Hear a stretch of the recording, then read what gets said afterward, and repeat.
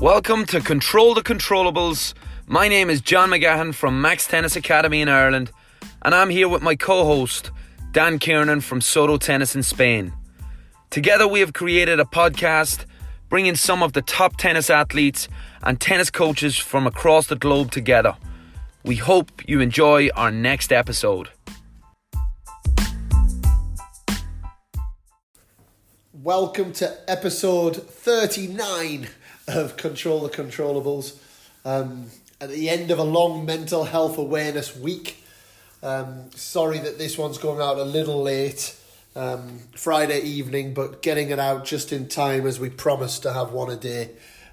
Today we have Matt Hingley.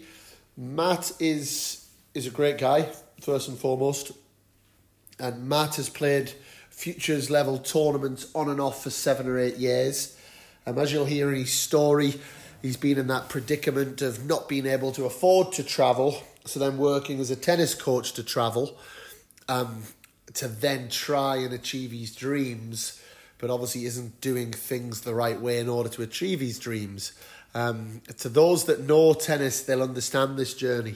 To those that don't, I think this podcast will be very educational of the realities of trying to be a tennis player. You know, the fact that you're going out there and you're trying to earn the money yourself, to put your money on the line, to then try and almost invest in your future is very different to a lot of sports where you're obviously looking for somebody else to take a chance on you in a team or however it might be. So Matt, not a million miles off 30 years old, is still there. Is he holding on for the golden nugget of the big payday, or is he doing it for the experiences? And that's one of the challenges that I give Matt throughout the podcast. He talks about this, he talks about the situations and the way that he's felt mentally throughout that period. And once again, I believe it's a great learning podcast for many of you out there. I hope lots of you can relate. Thank you for continuing to support. The messages of support this week have been fantastic. So I'm really pleased that the mental health week has touched everyone's hearts. And, you know, like I say, it's been done for the right reasons. It's a taboo subject that we want to bring to the forefront.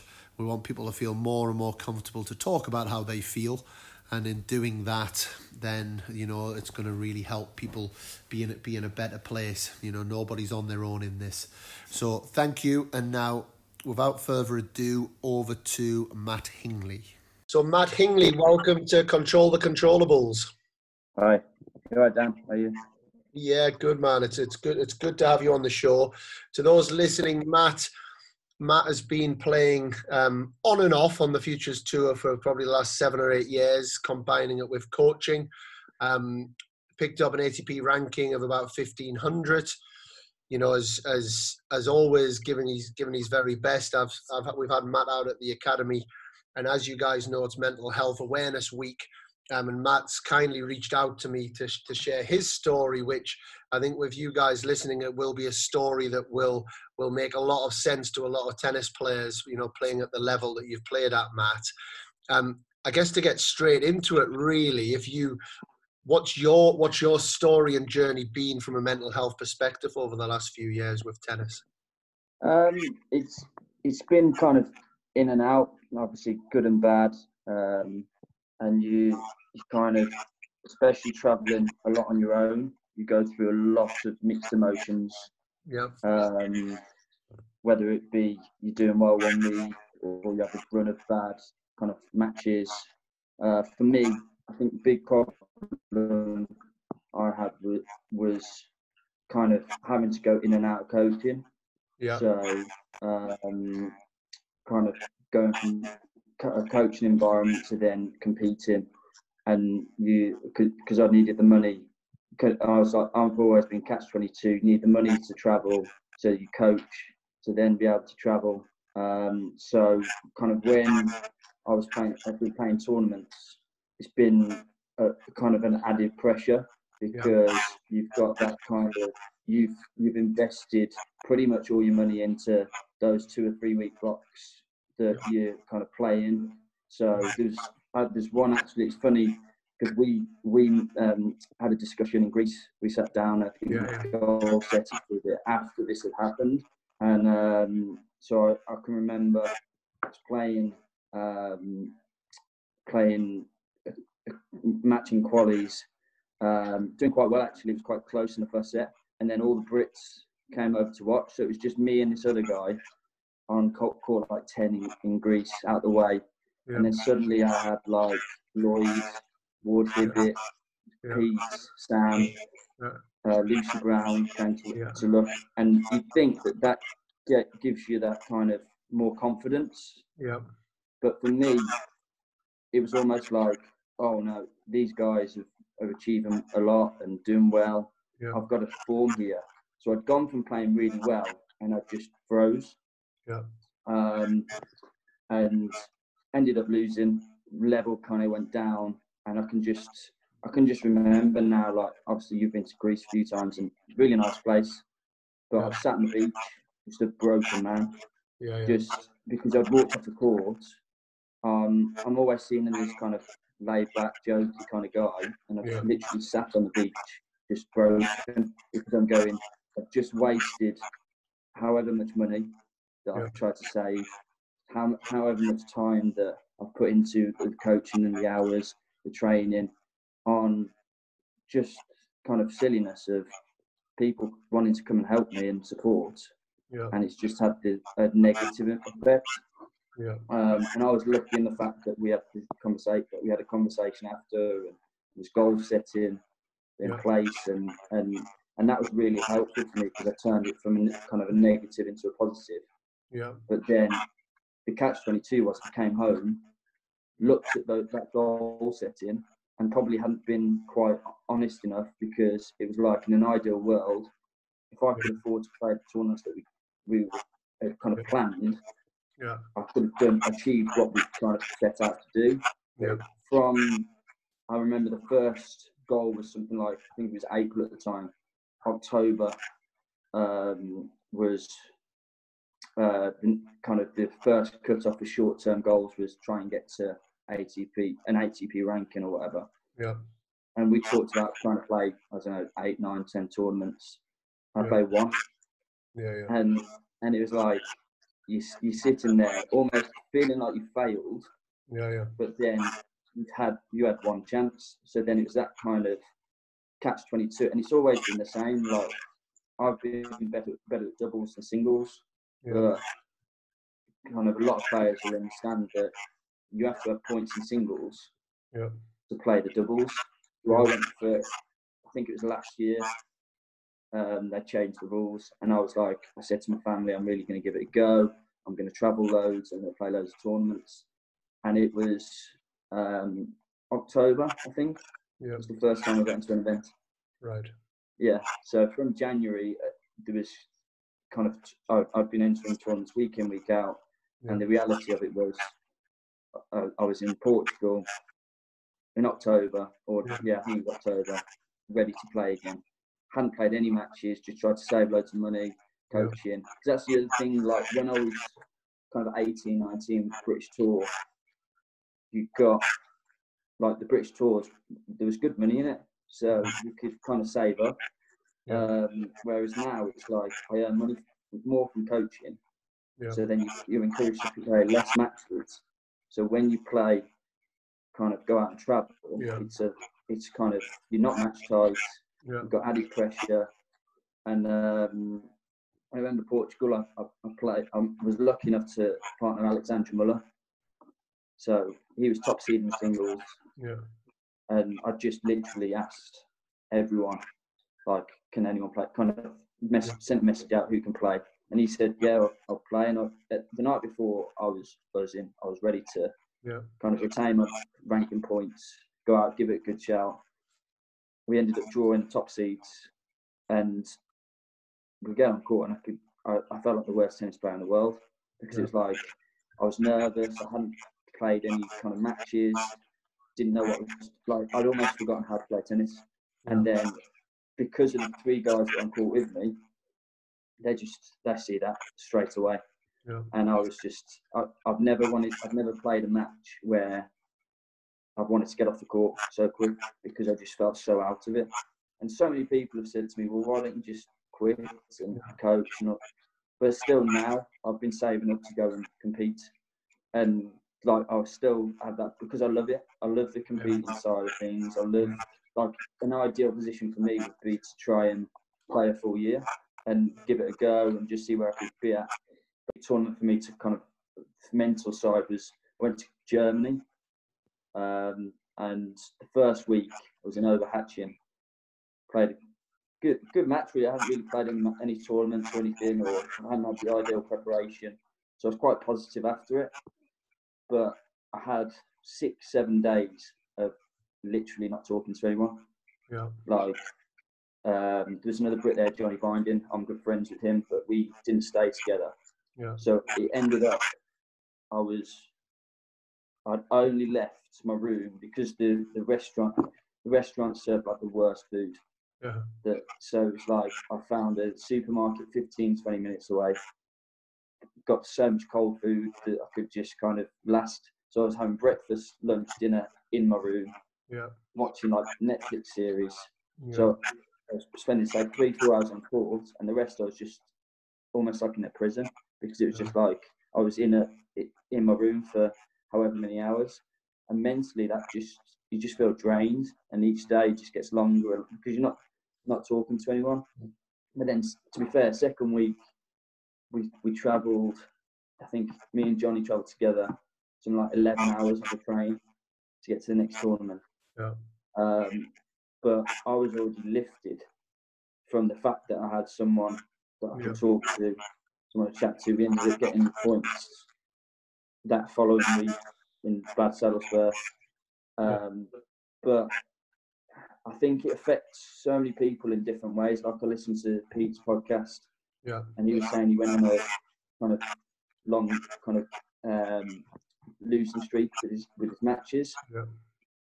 And you can relate to that and I'm sure a lot of players can relate to it because you kind of run of luck can either be very good and have a good spell, or it just seems like the world's against you.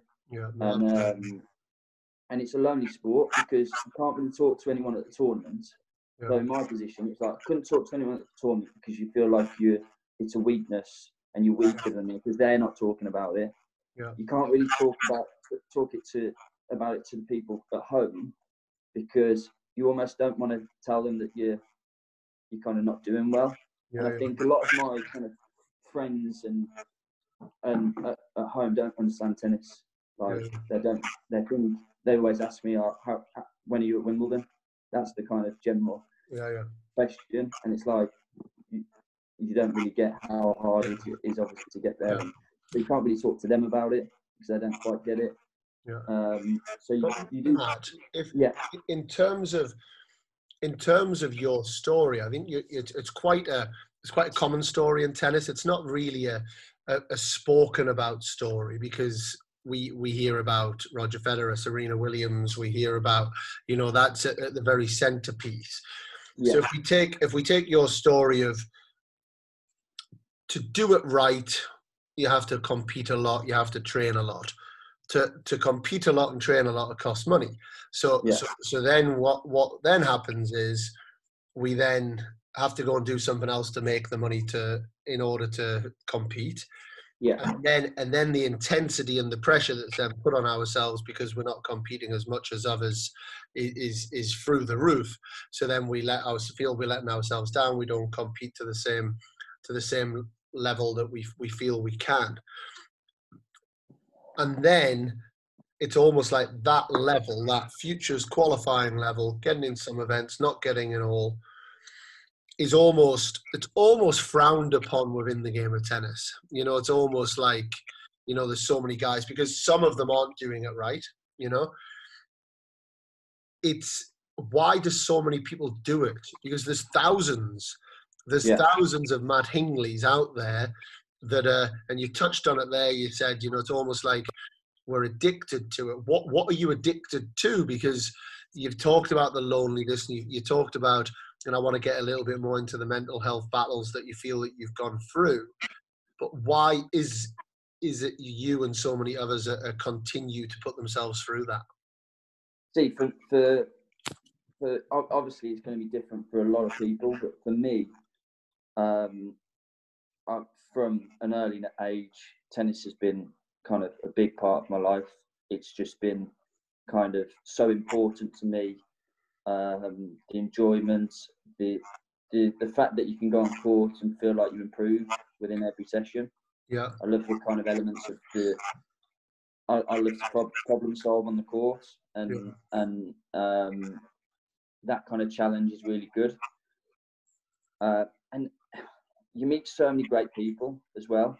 So I think from traveling a lot as a junior to then competing as an adult, you've got those kind of goals in your mind, and you do the levels not that different.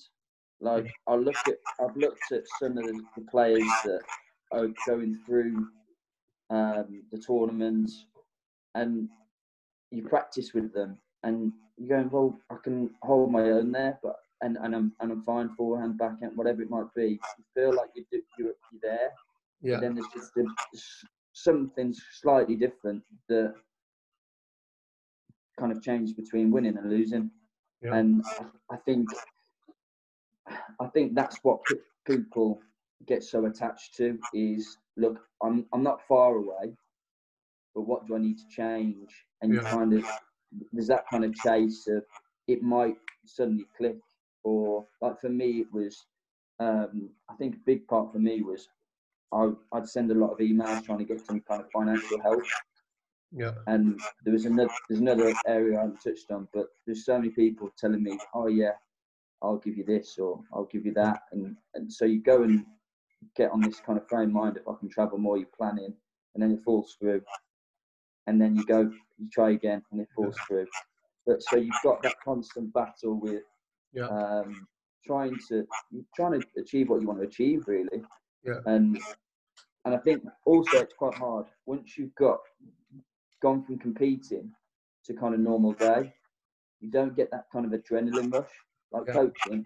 I won't get that adrenaline of kind of serving at match point for points in a double score in a match tie break, or playing against someone I probably shouldn't beat, but I'm doing well and I'm kind of competing well and achieving more than I can achieve. Yeah, but I understand that. So I guess me making sense of it in my mind, it's like, it sounds as if it's like that arsehole boyfriend at school who all the girls want to go out with because they think they're the ones that are going to tame them. Yeah. But the reality is they're not. And so I've got a couple of things on this. One, I think mental health problems and difficulties mentally come from people when reality and expectation, there's a gap. Yeah. So when someone has an expectation of something, whereas actually the reality isn't the same, then I think it causes problems one way or the other, in different situations. So let's reframe this. Is it not about actually going into these events and saying, well, do you know what? My driving force here is not to change the guy, not to become, in the tennis term, not to necessarily be the outlier. I'm not just doing it to maybe get my day at Wimbledon but I'm doing it because actually the experiences are amazing.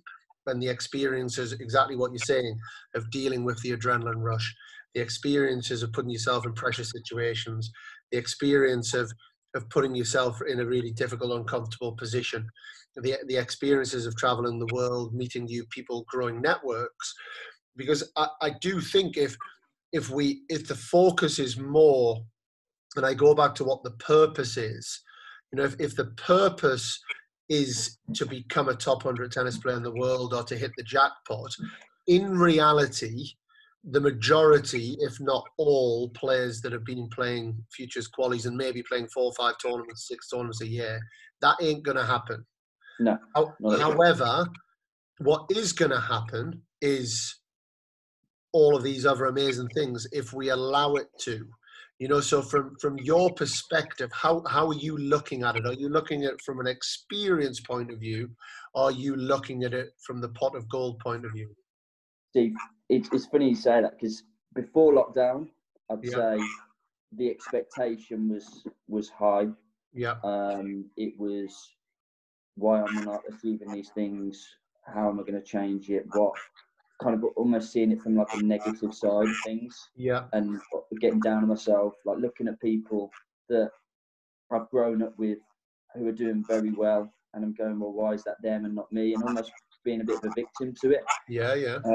Whereas kind of the good thing with tennis almost not being allowed Yeah. for a period of time, and you obviously can't go on the courts, and you're stuck at home, is that realisation that I actually love the sport. Yeah. Yeah. So all that expectation of achieving this world ranking, or kind of getting to a certain point, should be a bonus Yeah. to the, and I think I was getting so wrapped up in why am I not here, Yeah. rather than, hold on, I've actually achieved a lot Yeah. to get here, and Absolutely. enjoy the process of kind of being there. And I think now I'd almost like to fast forward just to see how different I'll be in a couple of, when we go back to the new normal. Yeah. Because it's like a new lease. It's all like I'm a new person, and the fact Yeah. I can go, well, there's no expectations. I'm just going to go out, and I love it. Like, at the end of the day, I was putting pressure on myself before with financially. I was putting money in myself, and then feeling like I'd let myself down, rather than going, actually, I've put my own money in and done something I love to do. Absolutely. So yeah, so I think it is a big experience to expectation. I think we do get, as a player, you do get wrapped up in that expectation of, I'm letting everyone down, I'm not achieving, I should be here and I'm not. Or and I think as soon as you accept the expectations a myth in a sense, you're never going to meet that expectation. Yeah. And you can't start working on the process and what you want to achieve, and the enjoyment. I think then you change. I think then it becomes a lot more of a positive place. I think it's a great bit of advice. I just think because there'll be people listening to this that have gone through or going through a similar thing, and it's the reframe. And and this is whatever the 35th, 36th, 37th podcast we've done. And if I was to kind of analyze, and we've had a lot of Grand Slam champions, a lot of top 100 players in the world, if I was to kind of take one or two key bits, one of the big things I've taken from it is the importance of enjoying the experience. Yeah. And actually, and this would be for parents that are starting off with their kids, for kids that are starting off their journey. For somewhere along the line in this tennis world, we forget that. And it starts to become about picking up ATP points, ITF points, this point, that ranking, that, doing this, doing that. And it's like, ultimately, fundamentally, we have to do it for enjoyment. And that doesn't mean we enjoy every day, but it means that, we are the experience, we value the experience that we're getting from this journey. I think sometimes people lose that very quickly. And and I'm a big believer in this. I think futures tennis is a dark place. Yeah, I agree. And I think it's a dark place if you allow it to be. And I think you can get pulled into that way of thinking. Just for the listeners, Matt, how dark did it get for you, and what was the lowest point? I mean, for me, not feeling good enough to practice with anyone. You lose a match and you don't want to get out of bed. Yeah. Kind of, you can't. You just feel like you failed, really. Like, and it's just, at the end of the day, it's just a tennis match, but it's everything to you when you're there. And I don't think there's like a go-to low point. Yeah. I think it was a lot of little ones. Yeah. Because I think the thing is as well, you kind of reassure yourself you're okay. Yeah. And for me, I think there were times when I'd kind of try and snap out of it. Like, come on, like, look, you're in a lovely place, and you're kind of having a battle with yourself of what's good, what's bad. But yeah, there's times when I didn't want to practice, not because I didn't enjoy it, but I didn't feel like I belonged there, and I felt like I'd be turning up paranoid, thinking people were talking, or they don't care really in reality. But I'm there thinking that they've remembered my match, and no one wants to practice with me. For example, Pete opening up.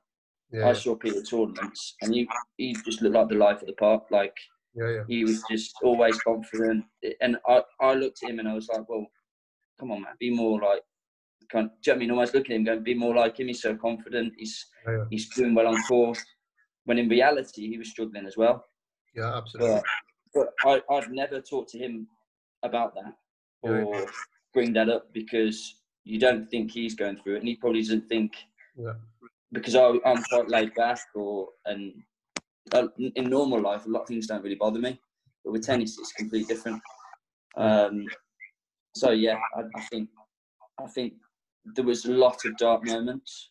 But I think if you're in the wrong mindset, you turn normal situations into dark moments. Because you just got that kind of negative mindset. But then when you have that positive mindset, nothing really affects you. You can lose comfortably and be fine with it. But once again, we go back to that expectation versus like enjoying the experience. It's interesting the way you talk about it. You're talking about normal life and tennis. Yeah. Why can't they be? Why isn't tennis normal? Do you know why? Yeah. Why are they separated? You know, and I think it's quite an interesting. I think it's an interesting concept of us putting tennis on a pedestal, of us, you know, putting it in a place that it is abnormal and it is, whereas actually it's not. It's normal. It's tennis. It's life. It's tournaments. It's, you know, it all is. Why do you think you separate the two? I think it goes back to kind of my junior days. Really, I had all my friends, my close friends, weren't tennis. They were all just from school. If I wasn't playing or training, I'd be hanging around with my schoolmates doing something completely different to tennis. So kind of there was that separation of I'm a tennis player and I'm Matt kind of thing. So I'm different with the kind of lads I hang around with, or my family, or whatever it may be. But then when I'm playing tennis, I'm a completely different person. And I think you also put on a pedestal. I think when you're playing futures, like in my area, there's not a great deal of players that have done the same as me, like gone and played futures, gone and travelled and gone through it. So they don't understand the heartache, the kind of the sleeping in an airport, kind of waiting for your flight. Everyone thinks it's kind of a holiday. Like, oh, you're getting to go to Portugal, that's great. But yeah, you're on your own. Like, yeah, it's great. You've got the sun out, it's great weather, but you're kind of on your own a bit, yeah. But the flip side of that, do you think that, and I'll use the term we, because this is not just aimed at you. Yeah. We as tennis players like the label of being the tennis player that gives us a little bit of a celebrity feeling around our, as you would say, normal life. And do you think that's one of the reasons why so many tennis players continue playing tennis, maybe? I think initially, yes. I think when I was kind of 18, 19, it was great. Like, everyone was asking questions and, are you doing so well? And then kind of people move on. Yeah. So you've gone that college and university kind of lifestyle where no one's really doing anything. Kind of, it sounds negative, but no one's really doing anything with life. Everyone's kind of adjusting to the new norm of kind of university, or they've got the job, whatever it be. But then when you get older, people have got families, houses, and very good paid jobs. That kind of celebrity kind of feel, it's not there anymore. Like, as in, but I think the problem, it's almost a big flip side of, you've gone from the feeling that good, having that kind of big kind of boost, to then kind of when you're coming back home, you're kind of dreading it a little bit. And that's what I felt kind of certainly like 2 years ago. It was just like, you kind of want to get away from the tournament, but you also don't want to come back and tell everyone how you've done and why you haven't done better. And so I think you're right. I think at the start, definitely you love that kind of attention, of that celebrity kind of feel. You feel kind of more wanted. But then it wears off very quickly, I think. No, just listening to you, put the intensity of putting your own money into it and feeling like, you have to do well because there's very select opportunities, to the concern about what then other people think of you, whether that's your peers or whether that's then your friends at home. These are all very real feelings that actually, from a psychological point of view, will lead to us not being able to perform. Definitely. It's just in anything that we do, we have to be able to have our processes that we commit to. We have to reframe how we view success. Success has been viewed in pretty strong ways there that are going to have that effect. For somebody who is 17, 18, who's considering their options, who's a tennis player, for someone maybe who's coming out of college even, what is your advice to them as they start to take their first steps onto playing the Futures tournaments? Surround yourself with the right people is a big thing. I think it sounds really abrupt, but anyone that's wanting to put you down, just get rid of. Because you feel like kind of an idiot for doing it, but it's not until kind of now that I've started to do that, and it's almost too late because it's in your head. And I think it's surrounding yourself with good people that actually care about you, that want you to achieve and want you to do what you want to do. That's huge for your kind of mental side of things. Having someone to talk to, whether it be a coach, your family, friends, even if it's one person, I think that's huge. But also, I think not judging yourself on what other people are doing. Everyone's got their own path. It's so easy to compare yourself to someone that's achieving and you're not. You don't often compare yourself to someone that's not achieving. You're always looking up, but never down in a sense. So I think it's having that kind of maturity of realising where you are. I think that can massively help someone to achieve realistic goals. Very good. Very good, Matt. And I think it's also, just to add to that, not defining yourself by a number next to your name. And I think I think that's a massive one in the tennis world, that there's almost this thing that you're a better person because you've got a higher ranking, and that whole kind of self-judgment, that whole self-worth. I would urge anybody listening, do not connect your self-worth to a result, a ranking, attach it to what you are as a person. And if I take you, and I've spent different times with you over the years, Matt, you're a good guy, you're an honest, hard-working guy, you get on well with people, you're kind, so you're winning. You're winning. You're winning. And it's like that's the first thing that we need to judge winning on, and that's the only thing that we should be really reflecting on in terms of our self-worth. Now, obviously, we'll all have goals, we'll all have ranking aims, absolutely, and you throw yourself at those, and you reflect and, okay, why I was unable to get the results, or I'm not getting the results, and we find out the real true performance questions around that, and that might mean that we have to change where we're training, how we're training. It might mean that we've got to do certain things to try and earn a bit more money to travel. It might mean that actually, this sport isn't for me because it's too difficult, whatever that might be. However, that's very different to what you are and what we are as people.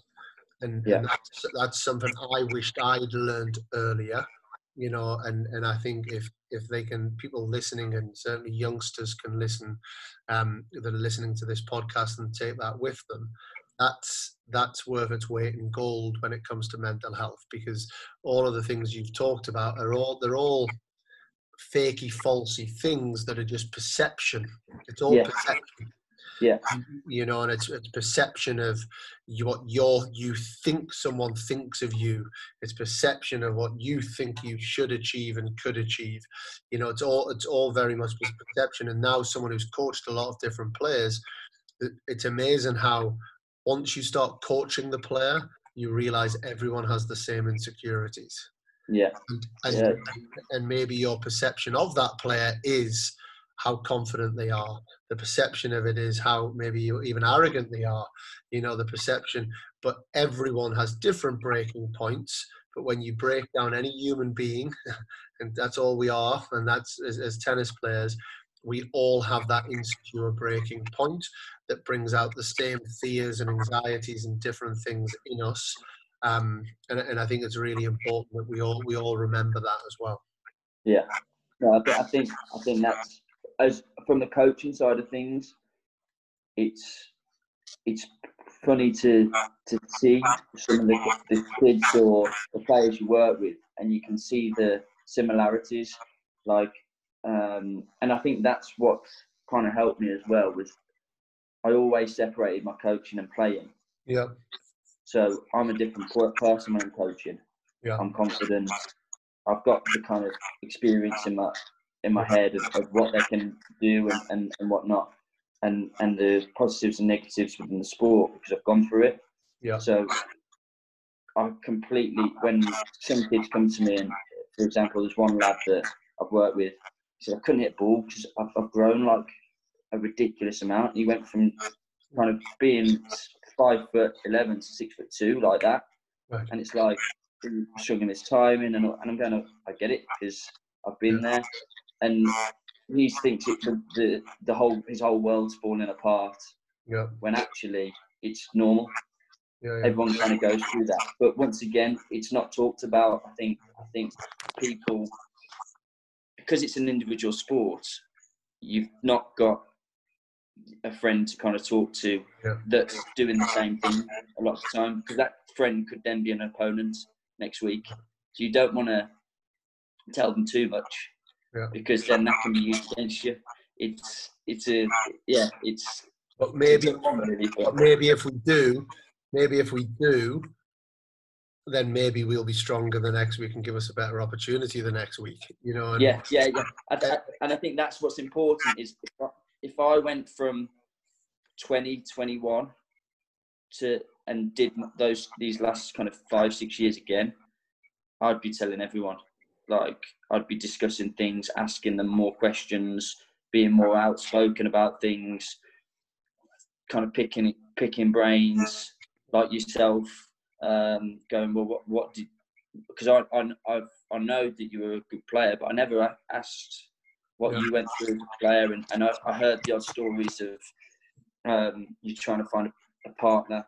I remember one from Greece, when he was you were having a go at yourself, and you were saying, 1 point at a time. Yeah. But I can remember those moments, because it's like you're a sponge, and you're taking that, and you can understand it then, and that someone else has been through it. But when you're stuck in that kind of little rut, talk to someone about something you're struggling with. It's so tough, because you just feel like you should be stronger than you are. And you feel like you're wrong for thinking that way. I'd be picking people's brains. I'd be chatting to everyone and just trying to learn more, because I think that's so important to learn from your bad experiences, really, and because it's the only way you can change it. But the amount of times I've done the same thing, the same mistake over and over again, and not realised until this time where you've got nothing else to think about, really. Like with lockdown, all you can do is reflect on what you've done before lockdown. So I'm thinking, geez, where's the time gone? And what have I done? I've done the same thing over and over again. So I think it'll be good for people, this kind of lockdown, if they approach it in the right way.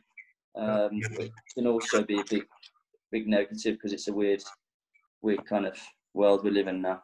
Yeah, it is. No, it's a great place to finish, Matt. Listen, key messages for me: talk to people. Don't put your self-worth on your ranking. Get yourself out there. Just be a good person. Be kind to people. Give your very best. You do that, you won't fail. You won't go far wrong in this life. And I think, from learning from your experience, I think will be a massive help for many people out there. So thank you so much for sharing. No worries. I hope so. I hope it helps at least one person. Yeah, well, absolutely, and that's what these platforms are about. Nobody's getting paid any money to do these things. We're doing it, our own time, and because we want to make a bit of a difference and have an impact on some people. So I'm sure they will. So thanks, Matt. No worries.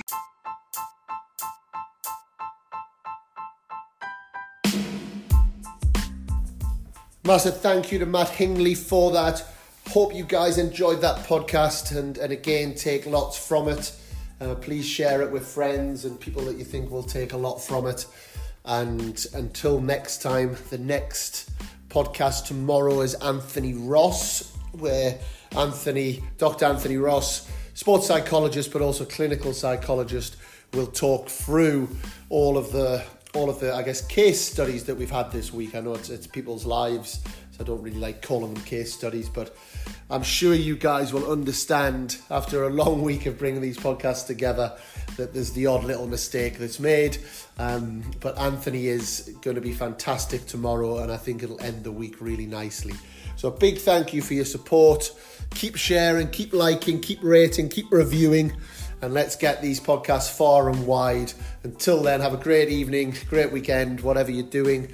And I'm Dan Kiernan, and my co-host John McGann. We are Control the Controllables.